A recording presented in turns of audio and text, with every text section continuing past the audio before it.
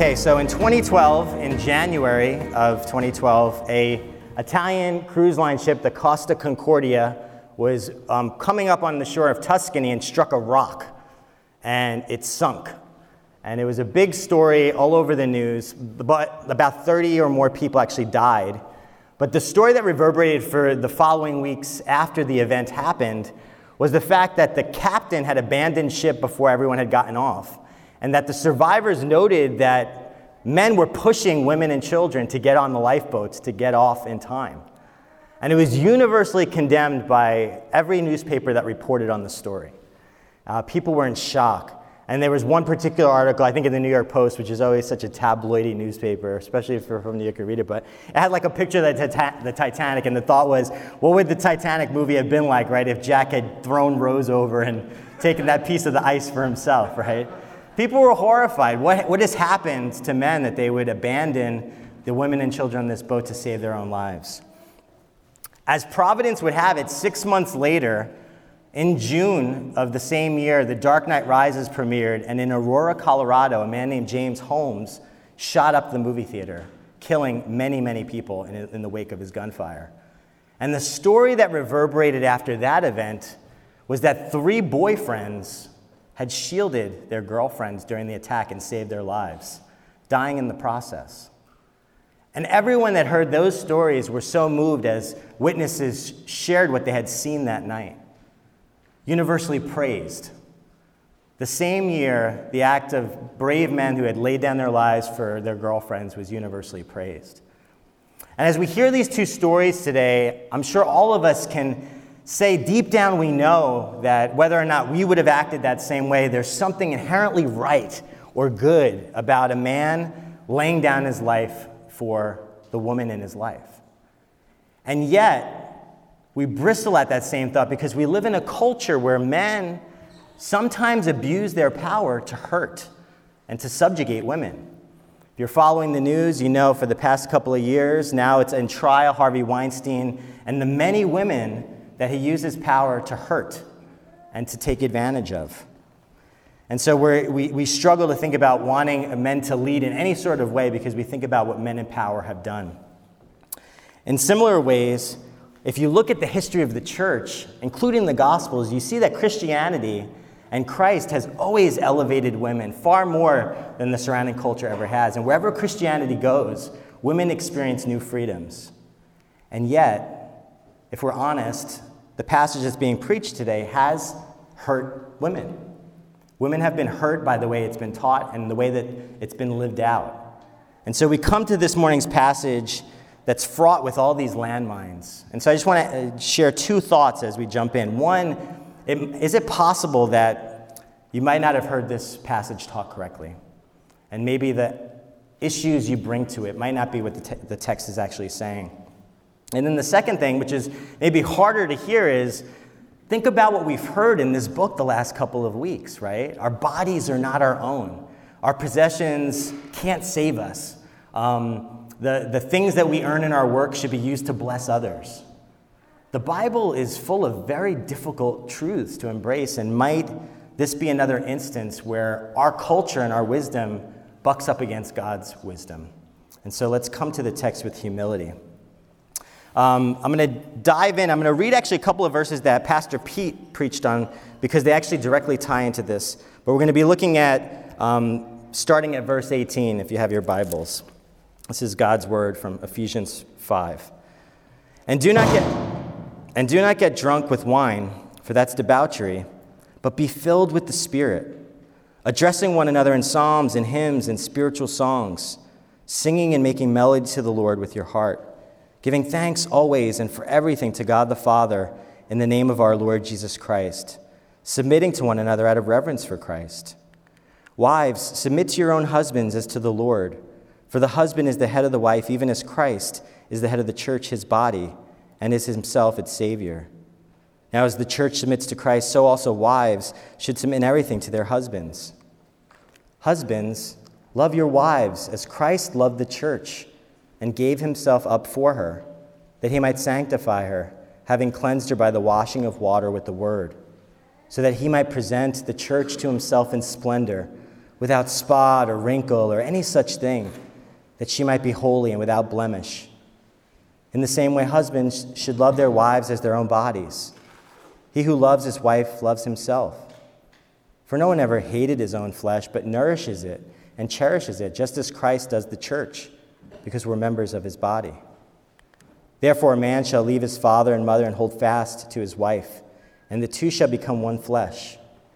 This mystery is profound, and I'm saying that it refers to Christ and the church.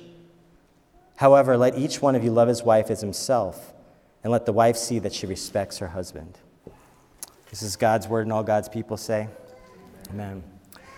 So first, before we dive into the text, it's important to see that what we're hearing here is directly tied to verses 18 and 19, where Paul is commanding believers to be filled with the Holy Spirit, submitting to one another out of reverence for Christ. For the next week when Pastor Tom preaches and he speaks about families, all of these commands that Paul is giving fall under that idea that this is what Spirit-filled people look like in relationships. And this in particular is what Spirit-filled people look like in marriage. And so it's important to know that everything that he's saying is actually falling under that previous verse. And we see, as he starts with wives, he says, "Wives, submit to your own husbands as to the Lord, for the husband is the head of the wife, even as Christ is the head of the church." We immediately see that Paul is saying wives and husbands play different roles. But it's important to see that Paul is not making this up. And this is not some culturally laden thing. This is a distinction that he's reminding the church was there at the beginning. You see, from the beginning, God designed men and women to image him, but you image him in unique ways. And so if you look at the creation account, right, God creates man in his own image. In the image of God, he created him, male and female, he created them. From the beginning, man, woman, equally made in the image of God. And then when God commands the first people, right, to be fruitful and multiply and subdue creation, they're both given the same commands together. Both of them. To be fruitful, to subdue. But they can't fulfill that first command without each other. They can't be fruitful and multiply without both sexes, equal and yet complementary. They need both to be together in order to accomplish what God desires. But at creation, God has given the husband and the wife unique roles in relation to each other. Remember that after God calls all that he has made good, after all these days of creation, the first time he says there's something wrong with his creation is that the man is alone. And so he makes Adam a suitable helper. And that word is so fraught with cultural baggage. I don't know how many women are in here that feel that that sounds inherently demeaning. Your blood pressure starts to rise, a strong helper. And we all have words in our lives that make us react that way. I was thinking a lot about that this week, and for me, the word that I hate that's used to describe me is nice. I hate when people say I'm nice. And I've been called that all my life. And part of that is because every girl I was ever interested in that rejected me always said, "Oh yeah, Chris, he's so nice." You know? And so I immediately think that that's, I associate it with negative. And yet at the same time, I don't even want to hear guys call me nice. I just don't like the word. But this week, I looked it up, and synonyms for nice are kind, pleasing, enjoyable. The word is actually not a bad word at all, right? But my response to it is tied to my experience of it. And the same is true with the Hebrew word for helper, ezer. One commentator said this: in English, help can refer to a simple, modest act, or it can refer to something much more vital and significant. In the Old Testament, it's used to describe military reinforcements in crucial battles. It's used to describe people and helping in a political alliance. But most importantly, it refers to God as the one who helps and saves his people. If you notice, in the call to worship, one of the verses said, God is our help and our shield. That's the same word that's being used. And it's all over the Bible. Moses names his son Eliezer. And when he gives the explanation, he says, my father's God was my helper. God rescued me from slavery and from Pharaoh. And I want to name my son to remind me of the strong help that God is. Blessed is he whose help is the God of Jacob, whose hope is the Lord his God. So in this way, wives are called to willingly and joyfully strengthen their husband where he's lacking. And if the picture in the Bible is one of military enforcements that turn the tide of a battle that would be lost otherwise, the picture we have here is a wife strengthening her husband so where he would lose alone, the two experience victory together. When I think about my own marriage to Courtney, there are so many times where if I would have spoken or acted on the way I was feeling without having her strong help to think through things, to see her perspective, we'd be in a very different place. Not only in our marriage, but in my life. Courtney has constantly been a strong help to me. And when I think about as affectionate, guys know me that I've been around, I like to give people hugs. I'm affectionate. I'm just that way with my children. But Courtney is a strong helper in the wee hours of the night when I get up and I can't, with any of my reserves, be that warm, gentle person that I am during the day. I'll get up, but I'll kick something on the floor in our bedroom. I'll mumble nasty things under my breath. And yet, Courtney, as my strong helper, manages, even though she's exhausted, to pull up strength and reserves to really embrace our kids. And it's no accident that when they're upset, no matter how loving I am to them, the first one they want is Courtney. Mommy, hold me, hold me. So if this is the way God designed the marriage bond, and we reject it, right, we're losing something in the process. And Kathy Keller puts it this way: if gender is part of our nature, we risk losing a part of ourselves if we abandon our distinctive roles. But she goes on to say, right, that the Bible is actually not very rigid in defining what those roles look like. In general, right, wives are more often encouraged to be supporters directly and more often to be nurturing children, involved in the home life. But it's not very prescriptive. So what does it look like? Well, wives are called to encourage their husbands. One of my professors at Westminster, Kent Hughes, told the story, and then he actually recorded it in this book. Him and his wife wrote this book. And I found it so moving because as somebody in ministry, I feel like everyone experiences these moments, sometimes more than once. He was ministering at a church and he was depressed. The church was not doing well and he wanted to quit. And in a moment of vulnerability, he shared with her the truth of how he's feeling. Listen what he says. I found myself coming to the conclusion that I didn't want to admit. Though I knew it had been brooding inside me for a time, now I finally heard it coming out. God has called me to do something that he hasn't given me the gifts to accomplish. Therefore, God is not good. There, finally, I blurted out the thought that had tormented me. It fell between us, ugly and misshapen, into the silence of the hot night. And in aching desperation, I said to my wife, what am I to do? I was faltering, but I'll never forget her response. I don't know what you're going to do. But for right now, for tonight, hang on to my faith. Believe because I believe. I know God is good. I believe he loves us, and he's going to work through this. So hang on to my faith. I have enough for the both of us. It's powerful. This week, the men's group watched a documentary on Bono and Eugene Peterson talking about the Psalms.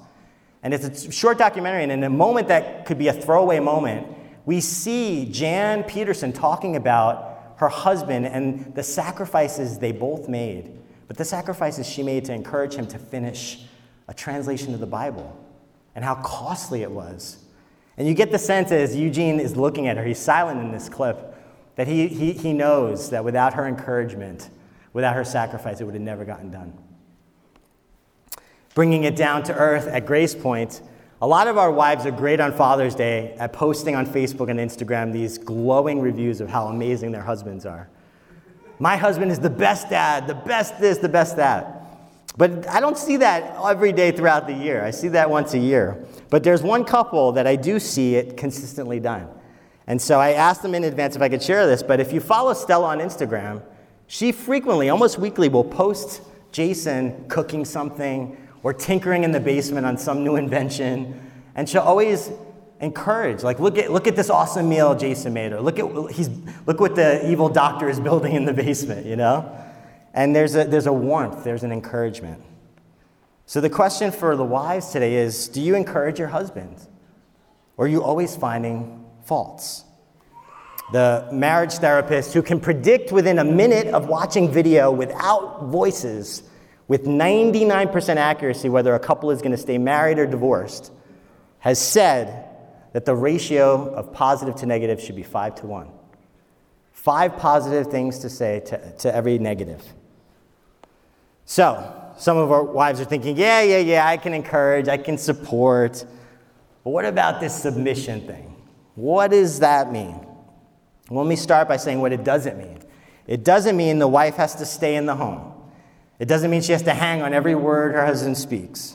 It doesn't mean she doesn't have a voice in the relationship or a voice in the decision-making process. It doesn't mean she's to be coerced or forced to do anything against her will. And to be honest, submission looks different in every situation. It's really hard to narrowly define. But broadly, it means because the husband is called to be the head in the relationship, he desires to submit to the will of Christ. So the wife willingly yields to her husband, who himself is yielding to God. And Ephesians gives us a picture in chapter 4. It says, we're to grow up in every way into him who is the head, into Christ. As the people look to Christ, they lovingly follow his lead. And as wives desire to grow in knowledge and character in Christ, to be more like Jesus, they should be able to look to their husbands to point them to him. The wife, knowing that the husband wants them to know the Lord more, can follow his lead. So one of the most famous examples I got to hear told in person is between Kathy and Tim Keller. They talk about how there have been very few times where Kathy has had to submit in a very literal way. But when they were deciding about whether or not to leave Pennsylvania and go to New York, they really struggled to make the decision and had a lot of positives and negatives about staying or going. And at the end of all of their prayer and all their dialogue, she ended up saying, I trust you. Where should we go? I'll go where you want to go. And Redeemer was born. A lot of women helped me with this sermon, just so you know. So my wife, Kathy Keller, one man, and then a lot of wives who will remain nameless shared very intimate things. And I'm going to share an example from one of our couples at Grace Point of submission. She said, an early genetic testing during pregnancy showed questionable results. And I got the scary call from the OB. And the husband and I talked about what we would do if we had a child with needs. And my mind went to the darkest places, and I thought about terminating the pregnancy. He matter-of-factly said, no matter what happens, we're going to keep this baby. This calmed me, and submitting in this scenario was a blessing.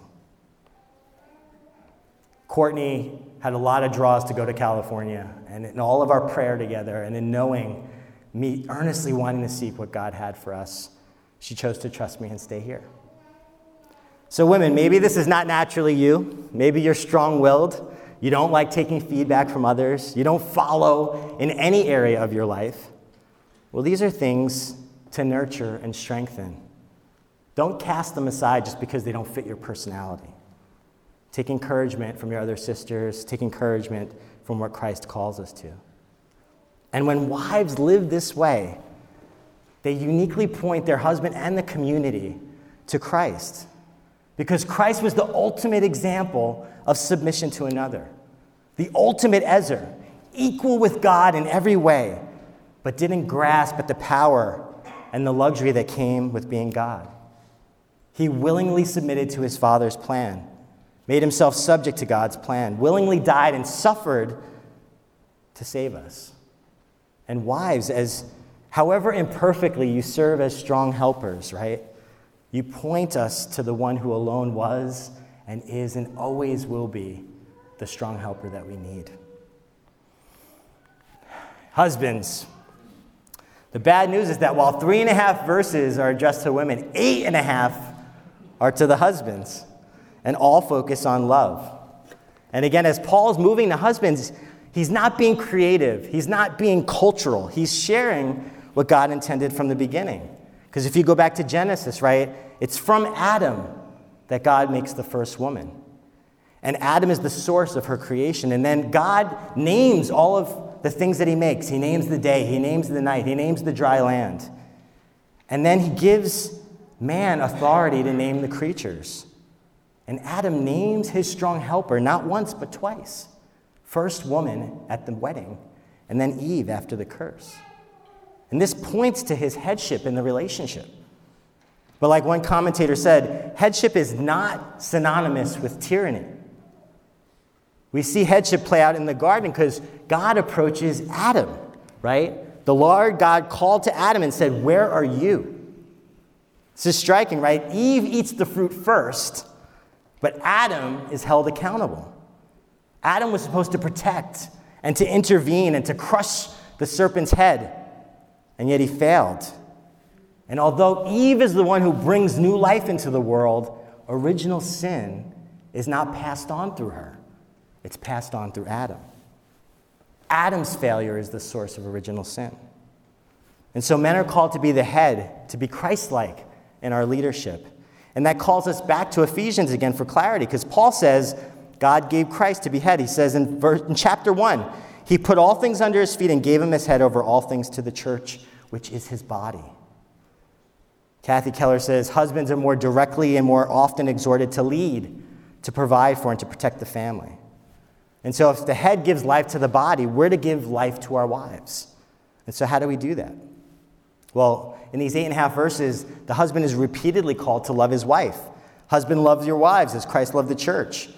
Husbands should love their wives as their own bodies. So how did Christ love the church? Well, if you remember when we went through the book of Acts, right? Saul is persecuting and killing Christians, and Jesus appears to him on the road to Damascus. And what does he say when he confronts Saul? He says, "Why are you persecuting me?" He doesn't say, "Why are you persecuting my people?" Right? Because Christ so identifies with his body that anything that happens to one of his people is happening to him. And so loving our wives means protection, means caring for our wives because we're one with them, united. When she's hurt, you're hurt. An attack on her is an attack on you. And when attacked, you desire to protect her and defend her. It's servant leadership. Jesus stooped down and washed the feet of the disciples, something only slaves did. Loving means casting out our desires and wants. It's making ourselves small, serving our wives. Remember, Jesus said, "Whoever would be great among you must be your servant." In Jesus' kingdom, the first are last and the last are first. Great leaders stoop down and humbly serve. And this is how we're supposed to lead our wives. One commentator said, authority is not the right to rule, it's the responsibility to serve. It's sacrificial love, right? Jesus died for the church. Husbands are so much to treasure our wives, right, that we're willing to give up our comfort to care for our wives. I don't know how many of you know, but 2 of our couples are dealing with significant family issues right now. Song and Danielle. Danielle's mom had a stroke, and her parents have moved in with them. And Chung-Un's mom has been very, very ill, and over the holidays, she moved in with Richard and Chung-Un. And as these daughters have tried to lovingly sacrifice and care for their parents, the husbands have had to lay down their comfort to welcome in family members. And we all know, even in the holidays when we host family members, it's stressful. That's what sacrificial love looks like. Power in the service of the other, not to please oneself, is how Kathy Keller puts it. In addition to sacrificial love, the husband is called to love and serve the wife in how he speaks to her. So verse 26 says, right, that he might sanctify her, having cleansed her by the washing of water with the word, presenting to the church to himself in splendor without spot or wrinkle. Now first, don't get confused by this language, right? We do not sanctify our wives, right? We do not cleanse them from sin. This is referring to the previous verse where it's talking about what Christ has already done, right? Now God might use us, right? We might be used by God as he sanctifies us, but the sanctification work is done by Jesus. And so this is referring to what Christ has already done, but it does mean that part of our care for our wives is on how we speak to them. It's a word-based ministry. And he uses this powerful image from the ancient world of how a wife was being prepared for marriage, hand-bathed, washed with the water, cleansed before her wedding day, a shining bride appearing before her husband for the first time. And he uses this image and he couples it with the word of God, but specifically to the word that cleanses, which is the gospel. Because remember, Jesus says, already you are clean because of the word that I have spoken to you. The word that makes us clean is the word of Christ to us, that in him we're forgiven and made new. This should flow from our lips as we love and serve our wives, reminding them who they are. Women are constantly bombarded with messages in our culture, ads that communicate their meaning and their worth, always by external standards, right? Lean in. Your value is how you face the workforce, right? The Peloton ad, the husband giving the wife the bike, right? Are you looking good? Are you fit? Are you a good mom? Are you fit enough? Are you thin enough? And we're supposed to wash our wives with the only word that cleanses, the gospel word, that our wives are precious. As Christ's work makes us holy and blameless and spotless and without blemish, we're to serve our wives to encourage their growth. So husbands, do you encourage your wife to be in the word? Do you remind them of the gospel when they forget who they are? Do you pray for them? And men, if this is not naturally you, if you're passive or you avoid stepping up, you want your wife to make the decisions, then these are things to strengthen and nurture. Look to brothers who are struggling to do this for encouragement. As we come to the end of the passage, Paul is tying his thinking all together in verse 32. He says, this mystery is profound. And I'm saying that it refers to Christ and the church. As Paul's encouraging husbands and wives, he's repeatedly pointed to Christ and the church. And he ends by saying this again, but it's all over the passage, right? From the first verse, he says, husbands, what does it say right here? It says, submit to your husbands as to the Lord. Now we know Paul does not think that there's more than one Lord. He's not saying husbands are Jesus, right? He's saying that marriage is pointing to something bigger. It's pointing to Christ and his church. Christ loved the church, gave himself up for, verse 29, just as Christ does to the church. So while husbands and wives image Christ in distinct ways to one another, right? The larger image is Christ and his relationship to his people. At the first marriage in Eden, God made two people into one. Unified, unity, new creation. Something different than prior to the marriage. And Paul's saying something amazing. He's saying that marriage was created to be a picture of God's relationship to his people. And this image is all over the Bible. In the book of Ezekiel, God speaks about the history of Israel. And the image that he uses is one of him marrying his people. And it says in chapter 16, I bathed you with water and washed off your blood from you and anointed you with oil. I put a ring on your nose and earrings in your ears and a crown on your head. And your renown went forth among the nations because of your beauty. This is marriage language. I'm marrying you. And it goes on actually to get really dark because Israel has rebelled. And he's saying, I love you anyway, even in your rebellion. And I'm going to wash you and I'm going to stick by you. Jesus constantly refers to himself as the bridegroom in the Gospels, right? So marriage points to God making a new people for himself. Washed by the blood of the Lamb, filled with the Holy Spirit, new creation. People in darkness, separated from God, yet through Christ's submission, through his sacrifice, right? Through his obedience, God made a new people for himself, with new hearts, forgiven and reconciled to him. People made holy and forgiven, even though we continue to struggle and fall short every day, Christ still loves us, and we remain united to him. And so when marriages are spirit-filled and we're loving one another and we're putting the other person's needs before our own, wives trusting their husband's leadership, husbands putting their wives first, two people demonstrating grace and forgiveness, we're displaying to the world and to the church what we've been shown by God in Christ. The world says marriage is about having my needs met, right?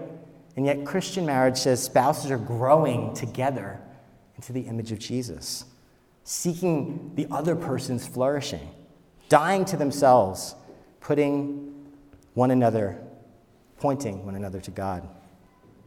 And when couples live in this spirit-filled way, we tangibly experience God's love and grace in the bad times and in the good times, right? Because think about sin. In the safety of marriage, we're supposed to be able to be completely vulnerable. And over time, our wives and our husbands, they see the worst about us. And yet because of that covenant, right, They're able to extend in a safe place forgiveness. I know how messed up you are, and yet I still love you and I forgive you. And we experience the grace that God has given us in Christ with our partners. In the flip side, in the good, right, we're able to delight in our spouses and celebrate and care for them. And in those moments, we get to experience tangibly how much Christ delights and cherishes and loves us, albeit imperfectly. We have this covenant that says, I'm going to stand by you no matter what. I'm going to forgive you. I'm going to stick with you. I'm going to delight in you. God's making us something new. We're one. And that points to our oneness with Christ. Now you're saying, this is impossible. This is impossible. You don't know my wife. You don't know my husband. How can I follow his lead? Right? Or how can I die to my needs for her? Well, the first thing that's hard to hear is that Paul speaks about marriage a lot, and Peter does too. And they don't say to husbands, only serve your wives if she's following you. They don't say to wives, only follow his lead if he's dying for you. We're called to live spirit-filled lives despite the difficulties. Paul is urging us to submit out of reverence to Christ. But often our fear of what the wider world would say, or our fear of what would happen in our marriages, keeps us from following Christ's lead. But we can't avoid the obvious either, right? We respond, it's hard to live like this because we're still sinners. We still sin. We're still under the curse. And the curse works itself out in our marriages in profound ways. Remember, to Adam, right, God said, cursed is the ground because of you. In pain you shall eat of it. Thorns and thistles it shall bring forth from you. Because of the curse, right, men's work requires sweat and toil. And it rarely ends and gives us the results in the work that we put into it. And so bitter work makes bitter husbands. And we come home and we end up lashing out at our wives because of what we're frustrated at in our work, right? We'll control this because we can't control anything else. And we become domineering. Or, depending on our personalities, or even some of us do both of these things, right?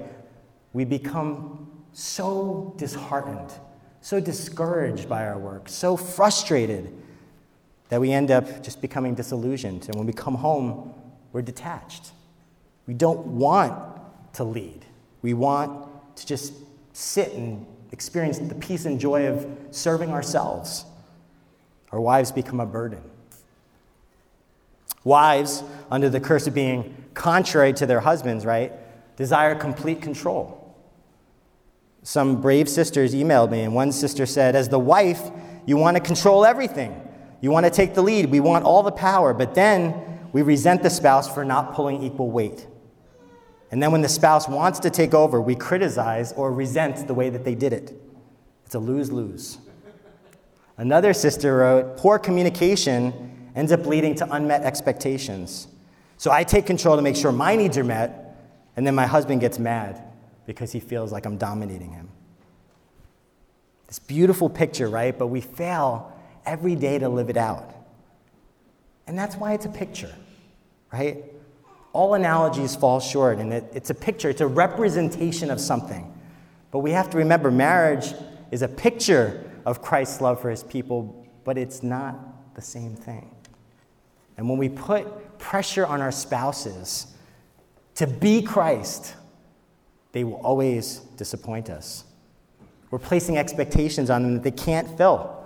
And we need to look to the one who loves us perfectly, who knows us completely, better than our spouses will ever know us. Have you ever thought about how you really don't know your spouse? I've thought about this a lot because I think we tend, over time, right, we think we can predict what our wife or our husband's going to do. But if we're really honest, they can always surprise us, for good and for bad. And I'm going to share just a good one. Over the holidays, we went to a karaoke party, and Courtney got up there and sang Lizzo's new rap song. And she killed it. And I know that Courtney is a good singer. I didn't know she was a good rapper until that moment. But Courtney surprises me. She surprises me. I remember when we were dating and she was jumping on this huge trampoline, an outdoor trampoline. She's doing these back flips and front flips, and I'm like, who is this girl? Like, I can't believe she can do those things. And yet, as much as we know or don't know, right, Christ knows everything about us. He knows ourselves better than we know ourselves, and he still loves us, despite all of our flaws. One sister wrote, conflict only resolves when I realize that the other person can't love me like Christ, and we should look to Jesus and know I'm loved by him. When our ship was sinking, right, Christ drowned under the weight of our sins so that we could float to the shore. When we should have gone before the firing squad, executed as enemies of God for our sins, Jesus stood in front of us and took every bullet in our place. When Adam failed to crush the head of the serpent, Jesus took the blows on the cross, defeating Satan so that we could be his, willingly laying down all of his rights, all of his privileges for you and I. He took the fall so we could walk free. There's a couple of warnings. This passage is for husbands and wives. We're not called to these role relationships in every aspect. You're not called to submit in this way to your boss, right? You're not called to die to every woman in your life. These are distinct in this relationship. 2, what if my spouse is not a believer? Well, you're actually called to live out this design, even if they're not, to the point of not sinning. If your spouse is calling you to do something that would jeopardize what you know God calls you to do, then that's where it stops. But if they're willing to be with you in this relationship, you're called to live out this design. What if you're not married? I hope you see that from the creation account, men and women should be together. One brother in the men's group said, I didn't want to come here because I kind of like hanging out with women. And I totally get what he was saying, right? Because there's something about being in a growth group with men and women that's enriching. It's enriching in a different way than it is when all the women are together and all the men are together. And so we need to have men and women be friends. And that applies to us whether you're married or not. And if you're not, remember that what marriage points to, Christ's relationship to his people, even if you're married, not married, you have that. You have what the picture points to. Husbands, try taking the initiative. Plan dates. Pray for your wives. Invite them in. Speak the gospel to them. Drown out the other voices that they hear. Wives, encourage your husbands, especially when they take the initiative, right? Don't get into that temptation to be frustrated about the way it didn't work out the way you wanted it to. And pray for them. And then know that no matter how many times you fall short, Christ remains all of our faithful head, the only source of life, the one who loves us perfectly, the one who's forgiven us. Let's turn to him together and experience that love so we can love each other better.